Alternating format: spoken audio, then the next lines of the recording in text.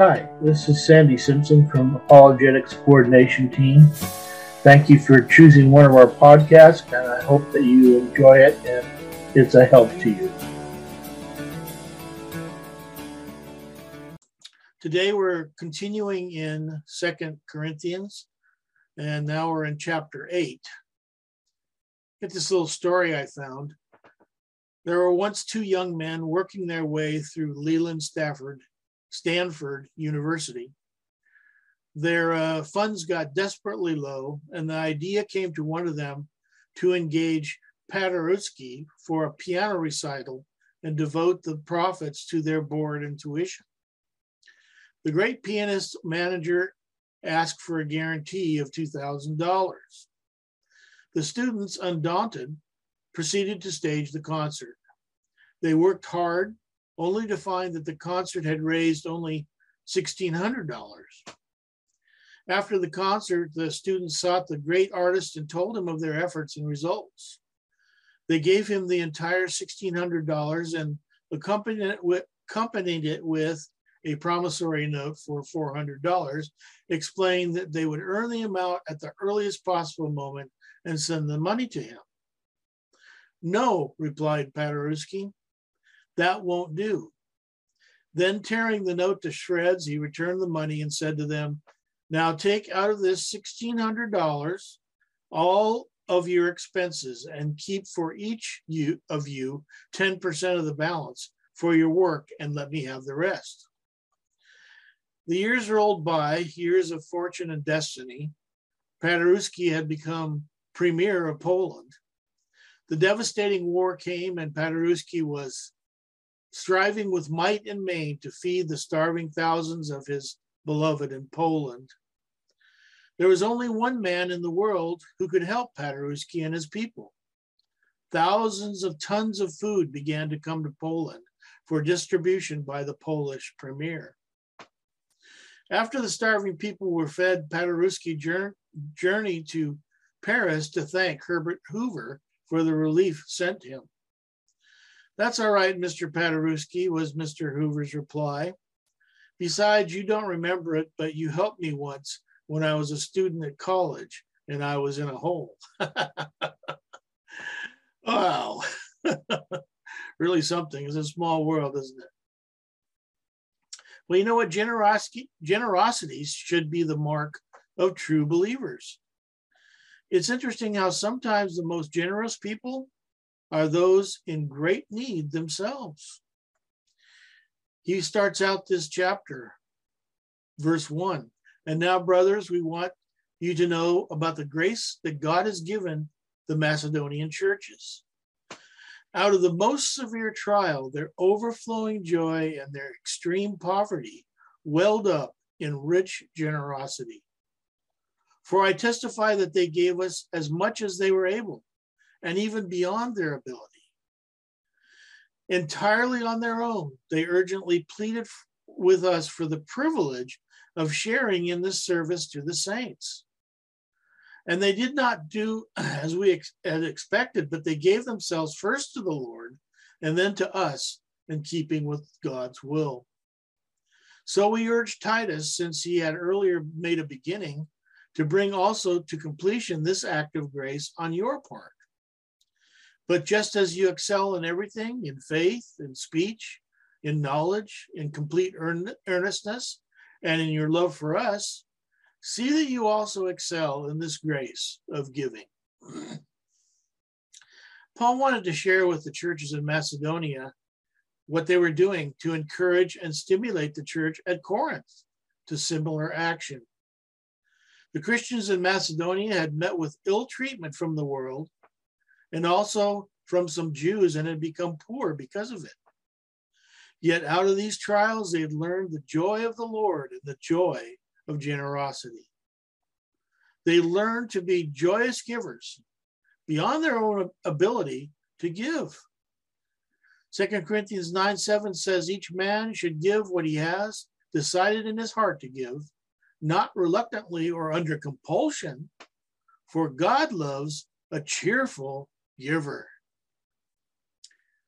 You ever given something to somebody money or food or something, and you have that feeling after you've done it, it's like, yeah, that's what it's like to be a cheerful giver. To be a cheerful giver, you have to have the freedom to give. This is why tithes were not commanded in the early church.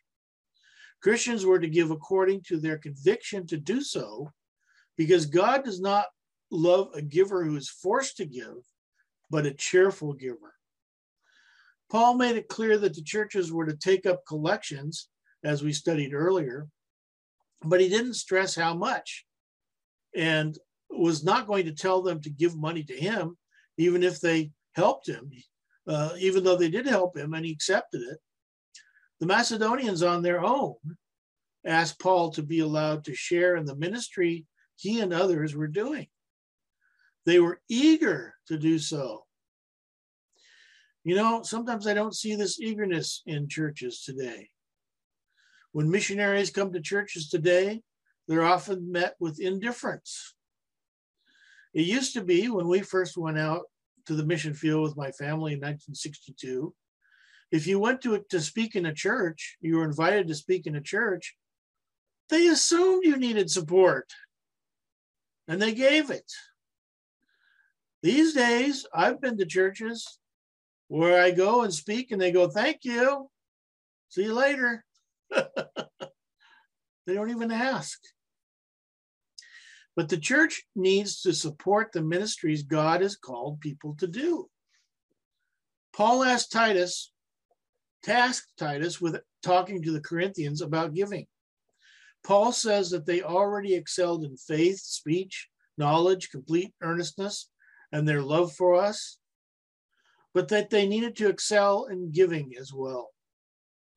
Notice that there's a grace of giving. In fact, giving is listed as a spiritual gift. 1 Corinthians 12:28.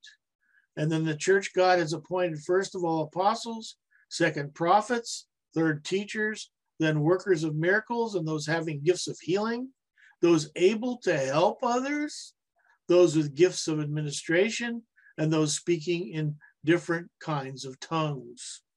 Ephesians 4:11 through 12. It was he who gave some to be apostles, some to be prophets, some to be evangelists, some to be pastors and teachers, to prepare God's people for works of service, so that the body of Christ may be built up. Paul, as an apostle, was carrying out the duty of a Christian leader to prepare God's people for works of service, which includes giving.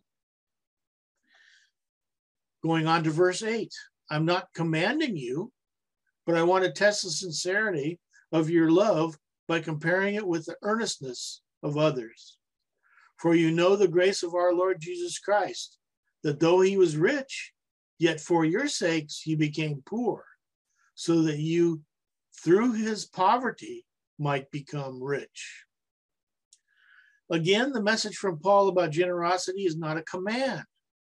Otherwise, the people would not be giving cheerfully to the work of the Lord and to the poor. His goal was to get them to test their sincerity and love by comparing it to the Macedonian church. He wanted to challenge them to become more like the Macedonian Christians in this regard. Our example is Jesus Christ. He was rich in the sense of leaving his Father's glory in heaven to come to earth, to have nothing, no place to lay his head, but that through this act of leaving his riches and glory, he would make many rich by dying for their sins and being raised from the dead. What an amazing thing. Ephesians 2:6 through 7. And God raised us with Christ and seated us with him in the heavenly realms in Christ Jesus, in order that in the coming ages he might show the incomparable riches of his grace expressed in his kindness to us in Christ Jesus. Verse 10, and here's my advice about what is best for you in this matter. Last year, you were the first not only to give, but also to have the desire to do so. Now finish the work so that your eager willingness to do it may be matched by your completion of it according to your means. You know, sometimes we have eagerness to do something, but we don't complete it. We need to go all the way through. Verse 12, for if the willingness is there, the gift is acceptable according to what one has, not according to what he does not have. Apparently, the year previous, the Corinthians had made a plan to give. This is a good thing. But you know, it needs to be carried through. Many churches make big plans, but are unable or unwilling to carry through on their commitment. Paul says that the willingness to give is the most important thing. As long as that remains strong, the amount of the gift is not as important. Think about the widow's mite. Verse 13, our desire is not that others might be relieved while you are hard pressed, but there might be equality. At the present time, your plenty will supply what they need, so that in turn, their plenty will supply what you need. Then there will be equality. As it is written, he who gathered much did not have too much, and he who gathered little did not have too little. Paul wants the churches to give so they can share each other's burdens. This is important, especially in times of need. You know what? We're coming to that soon in our world. And the true churches will need to help one another. If one church is blessed with goods and money, then they should be helping the churches that are struggling. This does not mean that we help churches that are not obeying the Lord or heretical churches. But it does mean that we help those who are truly doing the Lord's work, especially.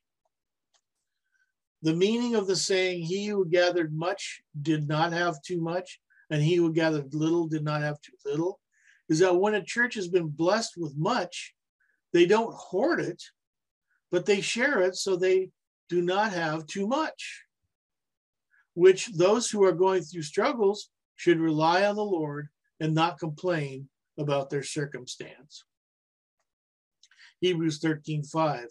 Keep your lives free from the love of money and be content with what you have, because God has said, never will I leave you, never will I forsake you. An important thing to remember these days. It's so true. The point is that we as believers are to share what we have with one another, particularly with those in need. We should follow the example of the early church. Acts 2:44, all the believers were together and had everything in common. You know, that's hard to do these days, harder than it used to be. Island cultures are very much like the cultures in the first century and many other cultures in the world. And when you're living there, you realize that no one person has enough money to own everything to be self-sufficient, like we love to be in the US. So in the community, everyone could use what any one person has. I remember a pastor came up to me on a boat when we were on our way out to go fishing, and he says, "Give me your swim fins." In Palau, there's no word for please, but I knew it didn't bother me because I knew that if I needed something from him later on, that I could ask him and he would have no problem giving it to me. And sure enough, that's what happened. Later, I needed a spear gun, and he gave me a spear gun to use as long as I wanted it. So that's how other cultures are. But today, this principle applies to giving. If there's a missionary, a pastor, a poor person, or a church in need that we can fellowship with, then the Lord will show us what we need to do to help. We need to be willing to help. Verse 16, I thank God who put into the heart of Titus the same concern I have for you.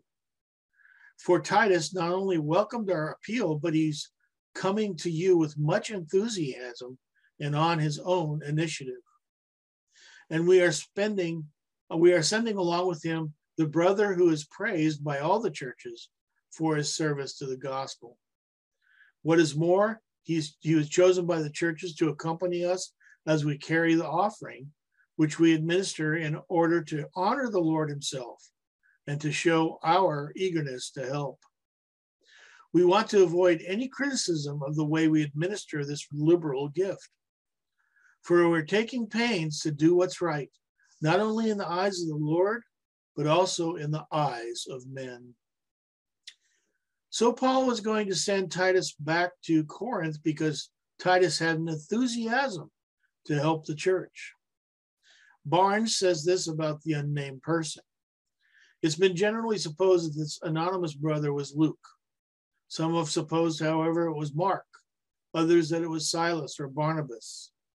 It's impossible to determine with certainty who it was, nor is it material to know whoever it was.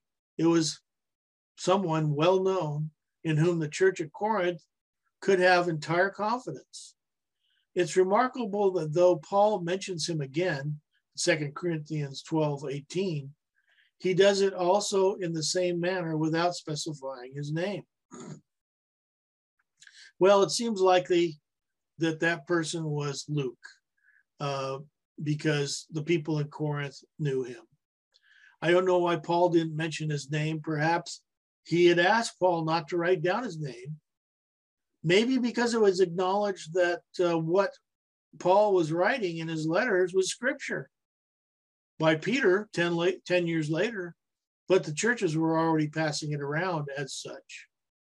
2 Peter 3:16, Paul writes the same way in all his letters, speaking to them of these matters. His letters contain some things that are hard to understand, which ignorant and unstable people distort as they do the other scriptures to their own destruction.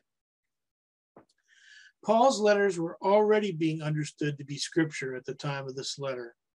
By the way, it wasn't the Catholic Church that made them scripture with the canon. No. These letters were already being passed around by the early church and considered to be scripture. The churches were treating Paul's letters along with the Gospels and Acts as scripture. And the only ones to be added later were John and Revelation, according to the commentaries. So Luke did possibly not want to intrude his name into scripture this way. Another possibility is that it was Mark, since John Mark had gone with Barnabas after he had deserted them in Pamphylia and had not continued with them in the work. Perhaps Paul was still testing Mark to be sure he would be faithful, as he later proved himself to be. 2 Timothy 4:11, only Luke is with me. Get Mark and bring him with you because he's helpful to me in my ministry. In any case, it doesn't really matter who this person was, except for the fact that the churches had chosen him to carry their offerings to Jerusalem. So he apparently was a trustworthy person for them. Paul was again going to be careful not to involve himself with carrying money so that no one could accuse him of wrongdoing. This is why it's so important, this principle is so important for pastors and churches. They should not be the ones handling the money. It looks bad, and often it's a temptation. It becomes a temptation. The wise pastor will hire someone to do the books and take care of the money, someone who's trustworthy. So it's important to be a good example before God and before men. We must avoid evil, but also even the appearance of evil. 1 Thessalonians 5:22 says, abstain from all appearance of evil. So this is a principle that should be applied to all Christians, but particularly Christian leaders. They are to be a good example to the church and a representative of Christianity to the world. Verse 22, in addition, we are sending with them our brother who has often proved to us in many ways that he's zealous, and now even more so because of his great confidence in you. As for Titus, he's my partner and fellow worker among you. As for our brothers, they are representatives of the churches and an honor to Christ.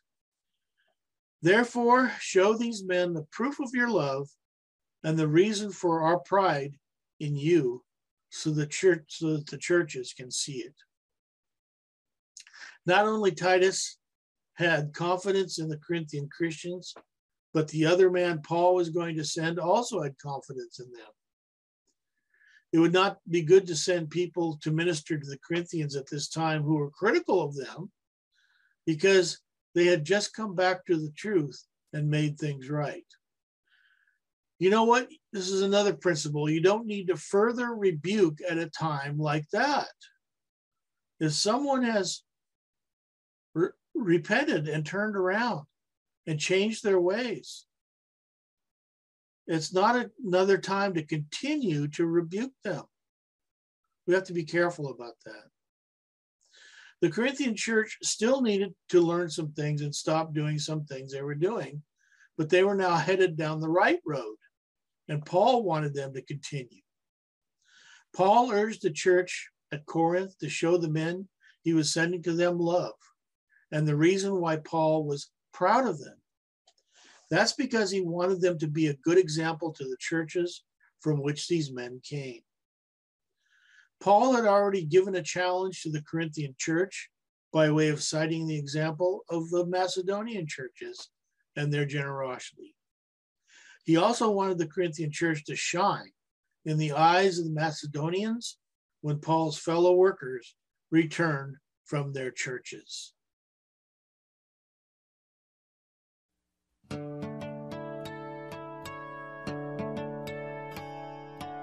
Hi, this is Sandy Simpson again.